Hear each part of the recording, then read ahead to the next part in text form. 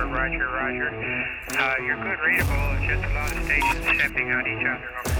Roger, you're good, readable. You witness. What's going on, everyone? It's Sergeant First Class Ellis Noto with the Indiana National Guard back again with another edition of the Lima Charlie podcast. I am joined by my co-host, Sergeant First Class Robbie Schweitzer, and his boot. Today we have some very special guests from the Indiana Ceremonial Unit and Funeral Honors. We got Sergeant First Class Joshua Stevens, Sergeant First Class Emily McWilliams, and Staff Sergeant Ashley Cook. Thank you so much for coming on the Lima Charlie podcast. Tell us about yourself. What's your guys' MOSs and what do you guys do? You want me to start? Yeah, go ahead, Sergeant Stevens. So I currently I'm 11 Bravo. I'm the NCOIC for J1 Soldier Family Programs, which part of that is being the NCOIC for the Ceremonial Unit. That's my current job. Before that, I was a recruiter. Before that, I did a bunch of other stuff, but primarily right now we are focused on Ceremonial Unit stuff. That's cool. How about yourself, Staff Sergeant McWilliams? What do you do? Yeah, so I am out of the unit in Terre Haute, out of the 181st. I'm a full-time technician there. I work as an IT specialist, working with our mission. Currently, I'm on orders right now, so I'm kind of like on a weird schedule, but I work our mission completely now, and then I'll go back technician side next year. But I currently volunteer for our base honor guard with whatever events we have. And what's your MOS? I might have missed it. In the Air Guard, what do you do? I'm a 1D, so just like client systems, more computer-based IT Like specialist. IT? Yep. That's pretty cool. And Staff Sergeant Cook, what do you do in the Army National Guard? So I am an 88 Mike. Truck driver? So I'm a truck driver, but I am also the UCC for the 1438th. I'm a technician down in the J1 Med, and I am the color guard in COIC with the Ceremonial Unit. So you're pretty diverse. Yeah. I do a little bit of everything. Awesome. Well, it sounds like you guys all have, very kind of like Sergeant First Class Schweitzer said, you all have very different jobs, but you all found yourself here in the Funeral Honors and Ceremonial Unit. Can you tell us, what is that? What does that mean to be in the Ceremonial Unit or the Funeral Honors, and what's the history of that? Do you want to talk about Ceremonial first or Military Funeral Honors? We can talk about Military Funeral Honors first. Okay. You want to? Sure. So Military Funeral Honors is a federal program, and it is mandated that we have service members in the state that are able to go out and perform funerals. Typically it's a 2-man team, but you can also have a full honors where you have 8-man team, or you can have the plainside service where you're actually bringing home deceased service members from out of state. Oh, wow. Or like we just had one from Korea that just got brought back home. Yep. But it is a federal program that we have to have in order to take care of the service members. That's so cool. And I know actually Sergeant Stevens and I had spoke about that last week about the what was that gentleman's name that we just brought back? That Sergeant Charles Garrigus. Sergeant Charles Garrigus, and that is that American hero, and that we had the opportunity here as National Guardsmen to render. What was the phrase you used at the airport? What? Well, the dignified transfer. Plainside honors, dignified transfer. Yeah. That's very, very cool. Now, is that more of a funeral honors thing or more of a ceremonial unit thing? Funeral honors. But you also deal with ceremonial on unit. On top of our state, essentially, we just Military Funeral Honors just did a plainside honors last night. Wow. And then they had to actually drive to Illinois with the family to make sure that everything was escorted back, like Urbana, Illinois, or something like that. I can't remember. But yeah, it was. So it's a weekly thing with Military Funeral Honors. They average about 250 funerals a month throughout the state. So that's a big workload. That's a 14 person. They used to have 21, now down to 14 just because of funding and everything like that. But they still almost every month they do zero turnbacks, which basically means that they're not turning any funerals back because we get a lot of requests. And unfortunately, if we don't have enough people, traditionally and ADOS, then we have to turn some funerals back. And we obviously don't want to do that. We want to try to complete every funeral that we get assigned, but sometimes we just don't have the people. This is an opportunity for someone to potentially volunteer to be on that team, right? So military funeral honors, and we can jump into ceremonial unit after that, but the funeral honors portion they actually will pay you to do funerals. So there's opportunities with traditional soldiers, those M-Day soldiers, that if they want to do funerals, and it's kind of like an a la carte thing, right? Like if they're in college and they want to just do funerals on Tuesdays and Thursdays or Saturdays, they can do that. And then we have to have opportunities for ADOS. Right now they're full, but there is turnover in ADOS because we have deployments and then soldiers moving on to tech jobs or AGR jobs. There's always spots that are going to be coming open. Since I've been in this job, we've had probably 6 or 7 openings that have been filled pretty much immediately. But there's a lot of good things. You want to talk about for funeral honors, like the training and like people don't just show up, so we actually have to do that training portion. Yeah, so the training for military funeral honors, there's a 40-hour course that soldiers are supposed to go through. And typically they do it down at Tyndall. There's also an 80-hour course that soldiers can go through at PEC. And then we try to do 1 or 2 training days throughout the month. Onesie twosies can come in and train with the ADOS soldiers. I know that at my unit, I've done a couple of training days on drill status because when I was running the Indy team a couple of years ago, we didn't have enough soldiers to go out and handle some of the services that we needed to get done. So I actually took a couple of my soldiers from my drill unit and I took them out to take care of a service. Because we needed more people out there. And it was a good way to show them kind of more of what they're looking at as far as, hey, this is what military funeral honors is. This is what you would be doing if you volunteered. It was a hands-on way of being able to get them out there and showing them this really does mean something. And they can see how it affects the family also. So that was kind of one of the ways that I used as a recruiting tool also. But the training events, they can get a little tiring because you're carrying caskets, you're doing firing party, you're moving. I mean, some of these caskets can weigh 600 pounds. Like, they are not light, and they're on weird terrain most of the time. So you got to be able to move those caskets from point A to point B, and it can be a walk. Like, it's not usually a short little, hey, we're going to take it from this hearse, walk 100 yards and drop the casket. It's typically pretty far back in the cemetery where you're going. So the training events, we try to make it as realistic as possible. I know a couple of times we've gone out to Washington Park East even and actually done some, the one that I remember we did a horse service. One of our horses had passed away from the caisson. And we went ahead and did the burial for the horse. And that was our training event. So we put the whole ceremonial unit together and we had some of the military funeral honors guys there as well as the training event. So it was like a group effort for it. Yeah. Some of the other things about military funeral honors, we try to make it as accommodating as possible because we know everybody has different schedules. So we'll put out training dates, and then if they can't make it, there's always other times where we can do training. And on top of that, one of the biggest things we've noticed, and you guys have experienced this as well, is when soldiers are coming back from AIT, what uniform do they have? They have, most likely they have those pinks and greens, right? Yep. Oh, yeah. Most of the funerals we conduct are in ASUs. So that's kind of another opportunity for them is we will buy their ASUs. We have a bunch of ASUs that are specifically for military funeral honors and ceremonial unit.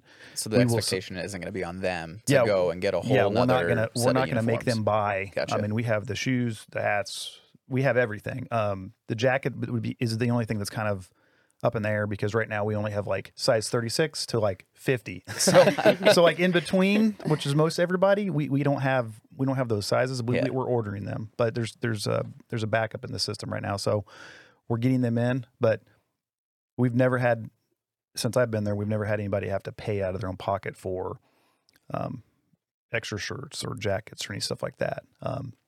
We do some funerals and pinks and greens, but most of the stuff we conduct is going to be an ASU. Gotcha. So you mentioned a 40-hour training course, but then you also talked about training days. Are those training days separate from that 40? Like, are they sustainment training? Is there so much training that somebody that's with funeral honors is expected to do through a period of time on top of that 40 hours? So we would like to have soldiers that come in and do training at least like once a month. But realistically, once you do that 40-hour training, it's kind of just up in the air if you can find the time to come in, or even if the area coordinator can find the time to set up a training day. I know there are plenty of people that have gone through the 40-hour course and then have never done a training day again because the timing just doesn't work out. But they're consistently doing funerals. So they're still kind of keeping it. And so, yeah, I mean, as long as you're still going out and performing the funerals at a consistent pace, then for the most part, like, we're not going to be like, hey, you need to come in and knock out so many training days in order to get you back out there. Gotcha. Now, if you had taken like a 2 or 3 year break, they may want to have you come in for a day before they send you back out on services. But again, it's kind of up to the area coordinator as to what they would expect from you on the training piece. Gotcha. Sergeant Stevens, will you tell us a little bit about the ceremonial unit? Yeah, so my experience is right out the gate. I've been in the Army 22 years. I think probably 4 years ago was the first time I heard that we actually had horses. So there wasn't a lot of the ceremony has been this thing for a really long time, but I just didn't know anything about it. I was never in a position where I was asked to do it or any stuff like that. So when I came to here and I was kind of like, wait, we do this, we do this, we do this, and then I slowly started to find out like all these things that we do. It's like a whole gambit of everything. So when you say ceremonial unit, we don't just say military funeral honors. Yes, we do conduct funerals for Indiana Guard retirees, AGR, stuff like that. But there's a lot of other things. The best way to basically describe it example-wise would be May activities. So if you're the Indiana Army National Guard or Indiana National Guard, most everybody knows what May activities is because we have 10 events over that whole month of May, including building up to the Memorial Day service, Indy 500, and then another Memorial Day service afterwards. There's a lot of stuff that we do. So things included in that would be the color guards. Right. So mini marathon, the Grand Prix, Memorial Day service, and there's a bunch of stuff that we do. All the things. On top of that, we do color guards for all the Colts games. Sometimes we do. You guys kind of typically handle the what's the hockey team? I don't know the Indy Fuel. The fuel. Typically, the recruiting handles that, but we sometimes will provide equipment and stuff like that. Any color guard opportunities? We just did the national championship game last year that was here for NCAA. That was a pretty cool opportunity. We do, like I said, we do funerals, but also we do bigger funerals, such as like, let's just say a GO passes away. So typically those things, we're talking about salute battery, we're talking about case on our horses, we're talking about utilizing all the things that we have for those specific funerals. And obviously a higher ranking individual is going to have a little more pizzazz, a little more things afforded to them at their funeral than a 4-year soldier. You know, a soldier that's been in 4 years and did their 4 years and got out, or 6 years or whatever. And then we also have the music section. So we have a lot of singing engagements where people request national anthems and stuff like that. And then we actually have chaplain services as well. So those are, if an event comes up that requests a singer, a chaplain, we'll put the requests out. And then if we get them, we get them. Sometimes we have to come back and say, hey, send out multiple requests and say, hey, please help us. There's been this thing where 15 years ago, 10 years ago, there was a ton of people in the ceremony unit. I think it was like 300 strong. Since I've been here, and I think before Sergeant First Class Swizzler was here, we haven't had a lot of volunteerism. And I hate to use the ever since COVID thing, but really it's the culture's changed. So we're trying new ways to do recruiting with that. We've had a lot of luck with younger soldiers at the RSDs. I wouldn't say that soldiers that have been in 6 years or more have a saltier taste in their mouth, but some of the younger soldiers, they have that fire. They want to come and do. They still have that enthusiasm from being around. They want to come to the Colts games. They want to do the Indy 500 stuff. They want to do funerals. Those are some of the things that we do for ceremony unit. And the biggest takeaway with that, and the hardest selling point, honestly, is mostly it's all volunteer. So we do have AGRs and technicians that will come up to do missions and stuff like that. But a lot of the people we get are through military funeral honors right now because they are being paid in funeral capacity, like the ADOS. But we cannot pay them for the ceremonial stuff. They're kind of like the reward on that portion. Besides the retirement points is like Colts tickets or I mean, like tickets. if you do a game or something, like you get a +1, or even like Indy 500, like most likely you get a +1. So there are benefits, definitely incentives there's with a lot it of as well. But, so not necessarily financial incentive, but other tangible benefits that you absolutely. can. Gotcha. Yes, we can't pay them to do stuff. I get the question a lot when we talk to the younger soldiers. Can I get every funeral I do? Can I get paid for that? Can I do like 5 funerals in a day? And I'm like, that's illegal because you can't do that. So you get paid for one day for the funeral honors portion. You get paid for one day. So you both had mentioned recruiting efforts to get people to come be part of both funeral honors, ceremonial unit, one or the other. However, so people listening, sounds interesting to them. How do they get started in the volunteer process? Is there an application? Do they reach out directly to you? Do they coordinate it through their unit? What's that look like? So the process, I will tell you before we jump into that. So part of that recruiting effort is we are creating stand-up banners, and there's 6 of them out there right now. One's at the schoolhouse, one's in front of this building. I think there's one at JCA, one at 76th Brigade. There's a division, or there's one at Division. At Division, there's a banner that basically says Military Funeral Honors on the bottom right. There's actually a ceremonial unit tab. So the contact information is on there. It would go to Military Funeral Honors first, but if you put in the email or requested, hey, I would like to talk about ceremony as well, then they'll put them in touch with me.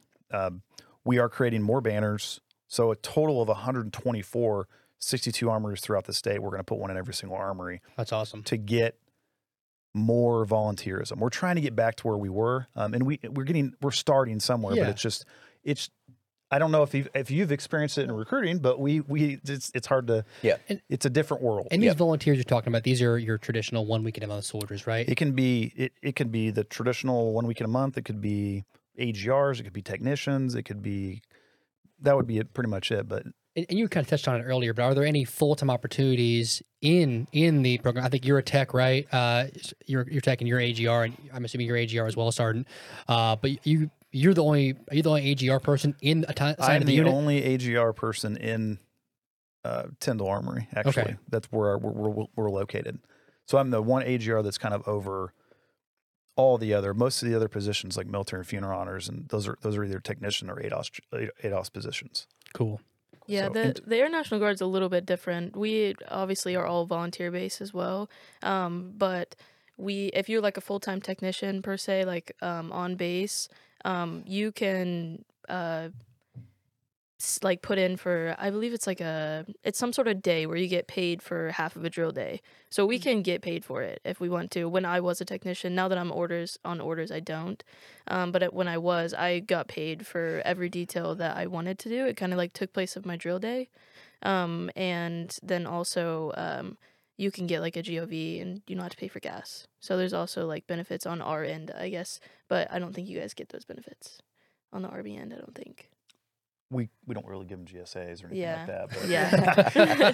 The Air Force is... Our full-time staff they utilize GSAs for funerals, but we don't just we can't do that. So that would be frowned upon. I know for the most part, like a lot of units, even though there is a tag memo out there stating that if a funeral is short notice and someone is a part of the ceremonial unit or military funeral honors, that they are supposed to be able to go out and participate in these services.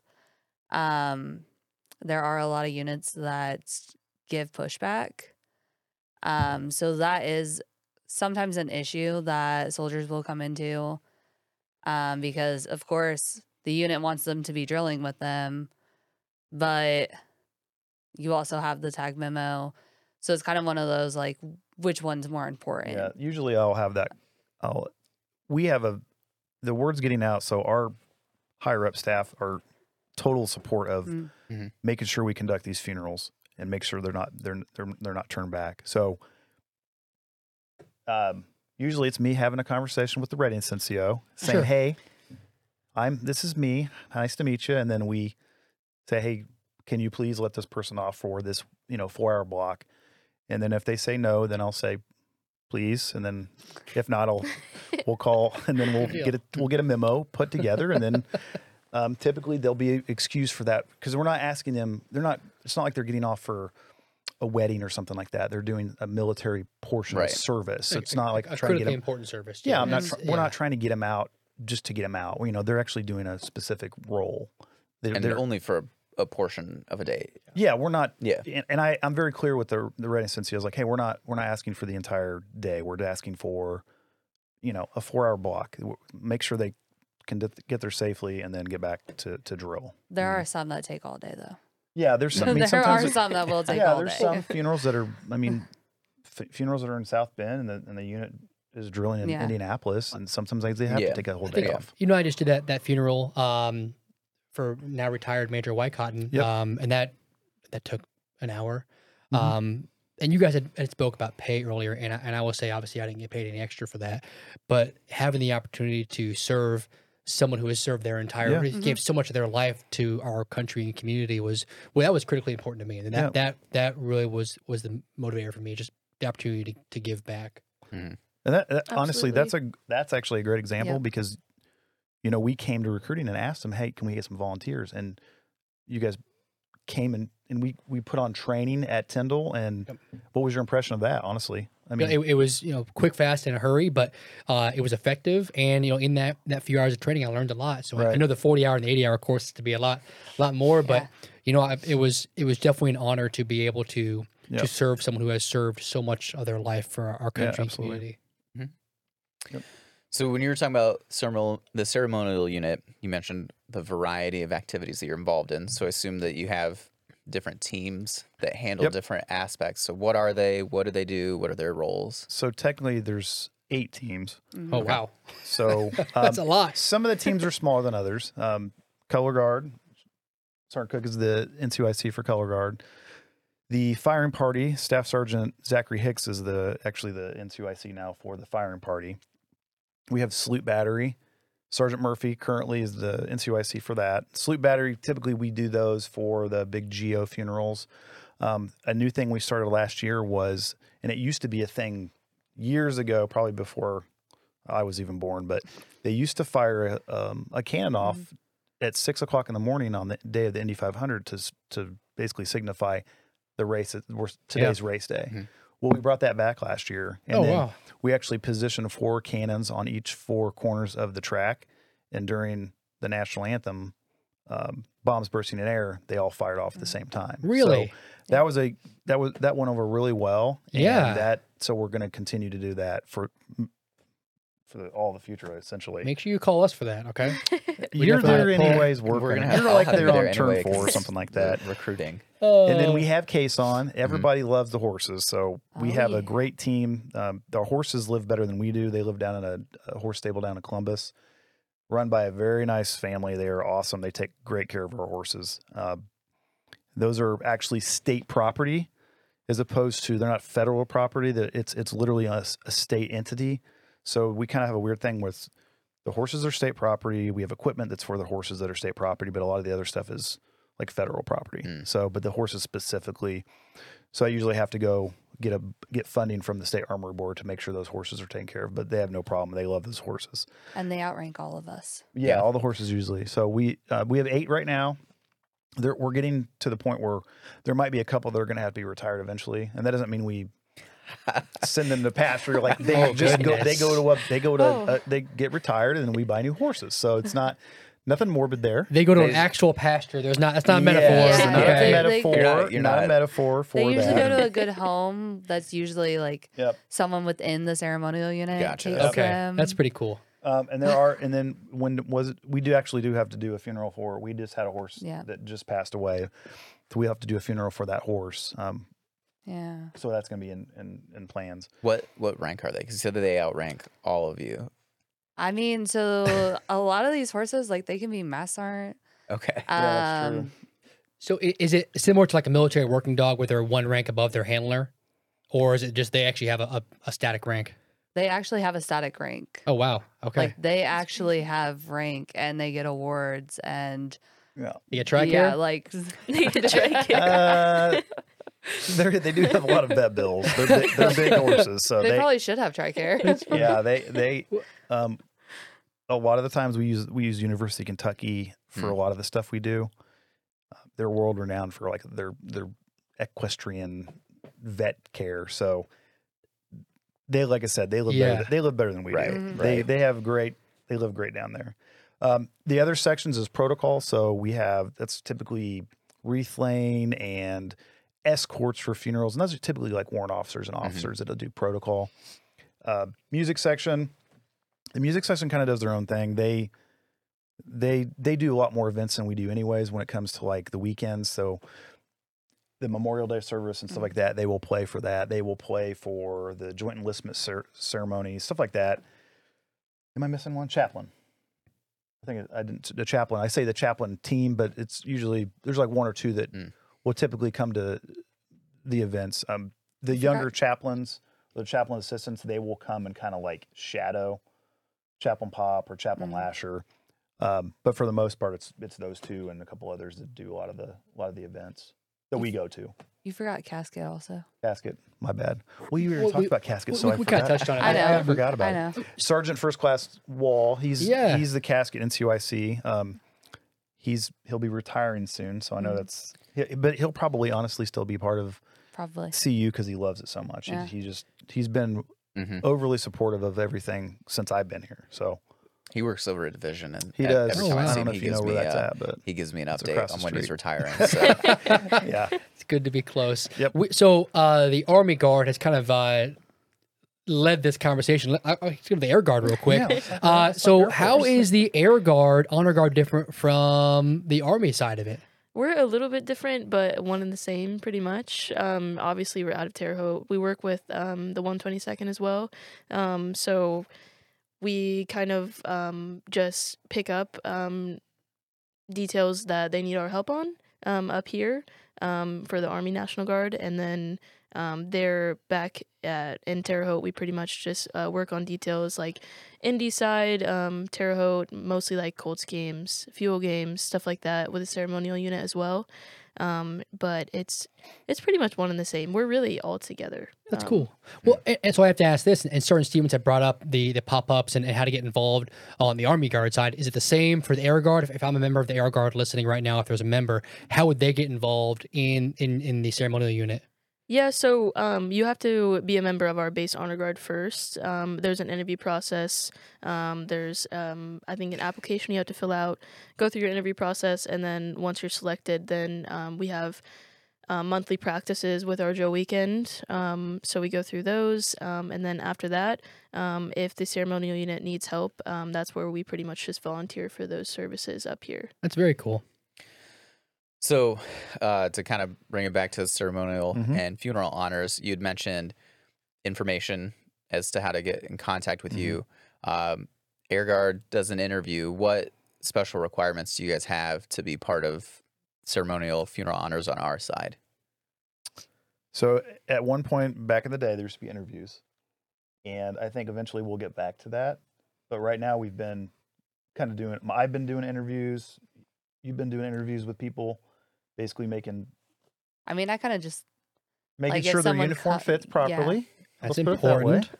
And I kind of, once someone comes to me and says, "Hey, I want to join the color guard," or if they say that they want to join a different section, I get in contact with the other NCOIC or OIC, because like Caisson, their OIC is Chaplain Lasher. Yep. And so I'll get in contact with her and shoot her their information, and then I just add them to my email roster at that point. Yep.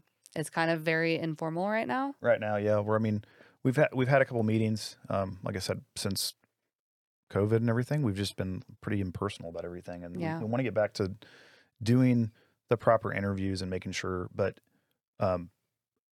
beggars can't be choosers right now. Let's just be honest. I mean, we are wanting people. Another thing that I mean, my biggest thing for military funeral honors and ceremony unit specifically is I tell younger soldiers that you will get a set of dress blues. You get those ASUs, but I don't want you, if you're not gonna come and do events for us and conduct funerals, we're not gonna just give you a set of blues so you can hit the road. That's a $800-900 set of uniform that we're just not gonna just give you to you. You have to come to the training. You have to actually show up to for events. To show you're specifically reliable before we actually give you that stuff. So would it be fair to say that for you the special requirement of doing the CU, the funeral honors, would be a desire to show up and participate?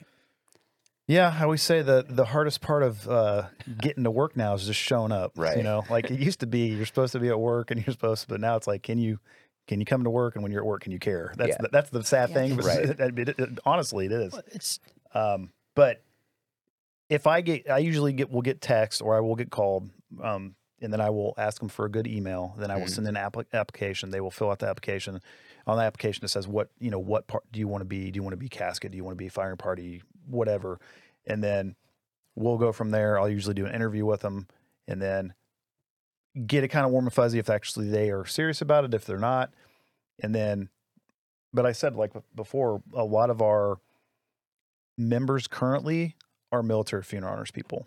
Gotcha. Because they are there every single day. And we will ask for volunteers. Like sometimes we get random color guards at like 7:00 in the morning for a convention downtown. Oh goodness. And to ask a traditional soldier who doesn't work for us full time, hey, can you come down here at 6:30 in the morning and show up for a color guard? It's hard for them. Honestly, sometimes that's a hard sell. But if I have ADOS individuals that are wanting to do that, we can, they're usually pretty open to that. So we spoke about this a moment ago. What is the impact on the veterans if the funeral honors and ceremony unit does not receive enough volunteers? Essentially, what we said in the beginning was we have to turn the funeral back. And we never want to do that. Of course not. We went the current NCOIC of military funeral honors and the former one. They're both awesome, and they almost essentially set a standard where they were almost to zero turnbacks. That few months they were at zero turnbacks, and that may not mean anything to you, but it's pretty difficult to accomplish. Yeah. The last time it was accomplished was like over 11 years ago, when they were being consistently zero turnbacks, and now they're kind of at that point where they're there again. Like I said, the former and the current, they're both awesome. So we don't want to do the turnbacks. Of course not. Yeah. It's specifically the Indiana Army National Guard soldiers and the retirees. They're not going to be turned back. Mm-hmm. That is what it is. Like we're going to make sure that they are taken care of. So we don't like to choose, but I'm sorry, we are going to take care of an Indiana National Guard soldier before we will, if we have to choose between like that and a reservist that maybe served like 4 years. And that's not to say that perfect world we want to do both, right? But I'm assuming there's federal teams from the active components that can assist with that. Yep. But our priority here in the Indiana National Guard is Indiana Guardsmen. So when Congressman Wlowski passed away, the old guard came in from D.C. to conduct the funeral. However, our horses were utilized for that service. So I think they did a couple other, the CU actually helped in a couple other aspects of that, but they primarily took care of the funeral services. They used our horses. Gotcha. So knowing that you do the services, how would you say that the funeral honors and CU have made a difference in the lives of veterans and their families as far as the things you're involved in with them? I think if, like, once you have the opportunity to participate and volunteer for these details, you see, you know, these veterans that you're in front of, or these families, and, you know, you can see how much they appreciate us being there. And even just, like, talking with them, I've had, like, multiple families come up to me, or just, like, veterans, and just want to know, like, what we do, or like what our job is back at home, and just like they're genuinely interested, and they really appreciate us being there, you know, honoring, you know, those who have fallen and those who are still serving. And it's a really special thing to be a part of, for sure. That's a great way you put that. And I know we've talked about, you know, the 4-year soldier, or the general officer. And, you know, we remember that at one point in time, these individuals all rose their right hand and wrote a check, you know, up into including the cost of their life, right? A blank check. And as guardsmen, you know, as traditional 1 week in a month reservists here, I think it's even more moving for us to be able to be involved in these, because, you know, we have our full-time careers. A lot of us have full-time jobs outside of this, and we are going to don that uniform to honor that person that, you know, may have served 5 years ago, may have served, you know, 60 years ago. And like you had said, Staff Sgt, I'm sure that the families really appreciate it. Could you guys share some stories, maybe, without divulging too many personal details of something that you remember from your time with funeral honors or ceremonial unit? So the most recent, for me, the most recent thing you mentioned earlier was the repatriation, essentially.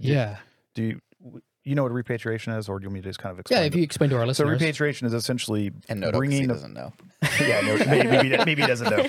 But the essentially we're returning a fallen soldier who was killed in action from a past time. So we have a couple more coming up, but the one we just conducted, he was killed in Korea December 1st, 1950, and he was missing in action, killed in action for over 72 years. Wow. So when Trump made a deal with Kim Jong-un, is that I can't remember the leader of North Korea. There was North Korea, right? Yeah. Kim Jong-un, is that his name? Yeah, I don't know his name. Well, you know, it's okay. We're not the leader. That's why I said just North Korea. The leader of North Korea. There was a thing called K-55. There was 55 boxes of remains from the Korean War, and a lot of people will tell you the Korean War is the forgotten war, because we talk about the World War II. We talk about World War II a lot. There's been movies made about it, and there's been a bunch of movies made about Vietnam, but there was that one that happened in the middle that was kind of a big deal, and we have a lot of fallen soldiers that are still missing in action. Well, they found his remains. They identified him through DNA of family members that are still living here in Indianapolis. And they actually just lived down the road, right down the road off of Man Road. He was from Terre Haute. Like I said, his living brother is still alive. Oh, wow. We notified the family. They were notified in, I believe, November. And then I was actually the casualty assistance officer for that one. So I met with the family. And the entire time they've just been overly gracious with everything. I'm thanking them for like what their brother and their grandfather did, what he did. I mean, he was awarded the Distinguished Service Cross, which is right below the Medal of Honor. So I've never even seen one in person. So when they actually sent it to me, the joke was, "Hey, Sergeant Stevens, you can just give that to the family." I'm like, I'm not giving the family anything. We'll ask this upstairs and see who wants to present that award. But we conducted the funeral. We utilized our caisson firing party. The whole time. I mean, there was, by the end of it, the family was crying. They were just so happy that we were there, and they couldn't imagine like that we would give up our time to do this. And I'm like, we don't wear name tags. There used to be a time where C used to wear name tags, but I've kind of nixed that. Like, we don't wear name tags anymore, because I always tell people it's never going to be about us. No, of course not. The job we do, it's not about us. It's not about you looking sharp in your uniform. It's about taking care of the family and taking care of their needs. So military funeral honors doesn't wear name tags. Yeah, Just like they've never worn name tags. Well, it speaks to us honoring those who have Yep. served with us or served before us, and honoring that veteran and their family. Yeah. Yeah. The standard is still the same though. Like I said, Yeah. we talk about the 4-year soldier. I mean, like I said, they all rose the right hand. Right. There's not like a lesser flagfold or Right. a lesser firing party. They're still going to get those portions of the funeral that's afforded to them. Okay, we're not going to be able to send the B Right. team. They're all going to get they're all going to get the same standard. Right. And it really like humbles you as a member of the honor guard or a member of this ceremonial unit. I'm full time. I know a lot of you guys are full time as well, but we put on this uniform every day, and a lot of the times it's taken for granted. Absolutely. Like we put this on every day and we go to work. But like when you're a part of something bigger than that, and you're honoring those that are serving with you or those that have fallen, it really puts into perspective. Like I am a part of something way bigger than just putting on my uniform every morning, and that makes it really special and something like I don't know why I wouldn't see myself not ever being in base honor guard. Like I love it. That aspect of awesome. it's amazing. Yeah, I definitely think it's easy to get in a rut and feel sorry for yourself, but then as soon as you go to these events, specifically funerals, When you're presenting the flag you to just the family feel. member. No, and- you're just if you're having a bad day, you just feel selfish because the family just gave up so much. Their family members there, and you feel guilty about it because it's an honor to be there to be able to support those events. Very humbling. Absolutely. Yes. Yep. So we've talked about impact on families, those more meaningful funeral honor experiences. We'll pivot a little bit. What has been a memorable or fun CU style event? Something that you're like, oh, this is really cool that I got to do this. We'll bring the mood up a bit. Do you want to? Sure. So mine was actually so we did the commissioning of the USS Indianapolis. Oh yeah. Oh wow. And that one was the most memorable for me because so at that point I had done color guards, I had done casket team, I had done firing party, protocol, I've done caisson. I had never done the salute battery. So that was the first mission, actually only mission, that I was able to do the salute battery. So we got to drive up the howitzers to somewhere up by South Bend. Great Lakes. Yeah. Yeah. Yeah, thank you. I forgot. I don't know. This had been a few years ago. I don't remember. But we drove up there and then we staged the howitzers and stayed the night up there. And then we actually got to fire the salute battery. Like, it was so cool. That's pretty cool. When I had never been able to be a part of that, and I'd always wanted to do it. So Sergeant Stevens does not let me near the cannons for some reason. I'm not sure No. what I did, but I am not allowed Yeah. near any cannons. I wasn't allowed to either until that one. And it's the only one. Yeah, the one thing we haven't really talked about is us and Air Force. We typically do a lot of color guards together, but we Yeah. do joint service color Yeah, guards, and we really haven't talked about that. A lot of the May Yeah. activities are joint service color guards. The national championship game last year was a joint service color guard, and that's all branches, including Space Force. That they will typically come in, and like I said, that's opportunities for them to bring their families. And those are some usually bigger events. Like for me, May was a baptism, but just for me. Right. Like, May is like, for me, May is, I work for basically PAO the entire time, and Our friends at PAO. I just do what I'm told, if you know what I mean. And so, but No, it is we what have it no is because experience with there's a that at ton all. of there's just a ton of stuff that goes on during May, like the mini marathon leading up to the 500, and then even after like everyone's recovering from the 500, like we're at Crown Hill the next day doing a funeral or a memorial service. So that was my biggest takeaway opportunity wise was to see how everything in May played out. Yes, being at the 500 and seeing, movie stars and country cool. singers. It was cool. Like, That's your most memorable moment. Then it sounds like No. is the month of May. The month of May, the whole May, and all May. Like That's- I've been through it now, so I kind of mentally prepare myself. I'm taking some vacation before May. Before but and after. I know when May hits, it's going to be every single day. Yeah. But it's so much fun though. Have you had similar experiences? What was your most memorable experience in the ceremonial unit?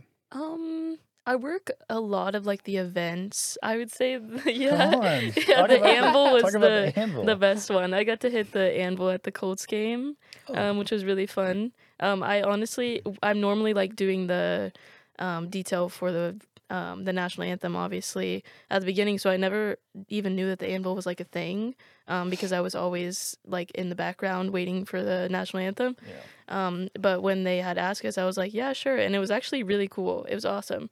They put my name on the big screen. I like got the game started. It was amazing.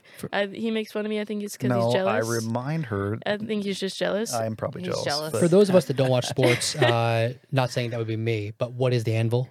It's like a Well, you know what an anvil like an You know what an anvil. anvil is, right? It's like you know what an anvil is? Of course. It's not for me. It's for people who may not watch sports. Oh, okay. But the Colts have like an anvil off to the side at the stadium, and then they have somebody each game. They will hit it with like a sledgehammer, pretty much, and That's get the cool. crowd going It's like a right hype thing. before the That's game. awesome. Yeah, You it do was know really what fun. an anvil is. I feel I like know you exactly. didn't actually answer that Don't ask me question. to draw an anvil, but I know what one is. We've covered Yes. a lot of topics. Yes, absolutely. If anyone's listening to this podcast and they want to get more involved and support Funeral Honors or CU, what's the best route? I would say, talk to any of us, anybody, or talk. How do they get a hold of you? Oh, my. So the banners currently I can always give out our phone number, but it's just I don't know if that's appropriate for. Is your information in the National Guard app? So, Because we've had a few people plug the app, and so The National Guard app, yes. We also those have access to the SharePoint. I have an entire SharePoint page dedicated to Ceremonial Unit and Funeral Honors. We all work at Tyndall Armory. A lot of it's by word of mouth, but usually people will reach out to me, or people will put me in contact with whoever, and then we will get them the application and to have that conversation about like, hey, can we Maybe nationalguard.in.gov? Would that be a good start, you think? It is, but Search for ceremonial unit, we need to. But we need the funny thing about that is the phone number's not right on that. okay. So there's some things that need to be updated on there. Sure. I bet you we can put a link to it actually in the video. In the video, Really? We have a really good director and producer. Wow, that's good. Technology is amazing. I will ask one last question. If you could offer one piece of advice to someone that's thinking about joining the military, what would it be? Joining the military? Joining the military. I will tell you. This is a piece of advice / quick story. When 18-year-old Josh Stevens, my dad would tell me and my brother, "You guys are idiots. You need to join the military." I'm like, "Dad, I'm 18. I'm smarter than you." Well, then, fast forward when I was 21, my dad passed away abruptly, and then I joined the military. And I think I was like 3 weeks into basic, and I'm like, I think I should listen to my dad more. He was really smart. And ever since then, I've done so many awesome things in the military, and so many things that have been afforded to me just because I've been in the military. Yeah.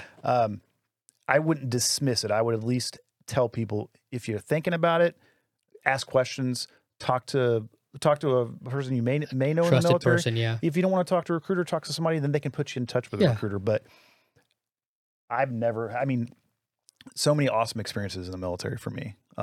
There's bad days, but you have bad days at work too, at other places at work. Yeah. My personal experience, I joined when I was 17, and I think that's crazy. Now looking back, I'm like, wow, I just like signed my life away. Just like, yep, why not? 6 years. But my advice would be, if you're thinking about it, just do it. I mean, why not? I wanted to join in a different career field and ended up joining in IT, and I wouldn't trade it for the world. I have learned so much. I've gotten certifications, so many benefits. I have a full-time job. I get to travel. It's amazing. That's cool. Staff Sergeant Cook, how about yourself? So I also joined at 17. Oh, wow. And we were all late. I was 23, 22, 23 when I joined. So I've now had 10 years in, and I've done all kinds of things. I mean, I've been to Japan, been to Europe. I've done all kinds of different events with the ceremonial unit, military funeral honors. I've been full time now for almost 7 years of the 10 years. my wife tells me all the time, if you get out of the military, you're going to have an identity crisis. So I literally don't know what I would do without the military. And when I was 17, like, I really didn't know what I was going to do. And so I kind of just joined and was like, well, we'll see how this goes. And here I am. So, I mean, if you're thinking about it, like they both said, at least give it a try or talk to somebody you trust and get a real feel for it. Yeah, absolutely. It's great advice. That's really good. Well, thank you guys so much for coming on the Lima Charlie podcast. We definitely appreciate you sharing these stories about the ceremonial unit, the funeral honors, and kind of your guys' experiences here in the military. Yep. Absolutely. Thanks for having us. Thank you. No problem. Lima Charlie out.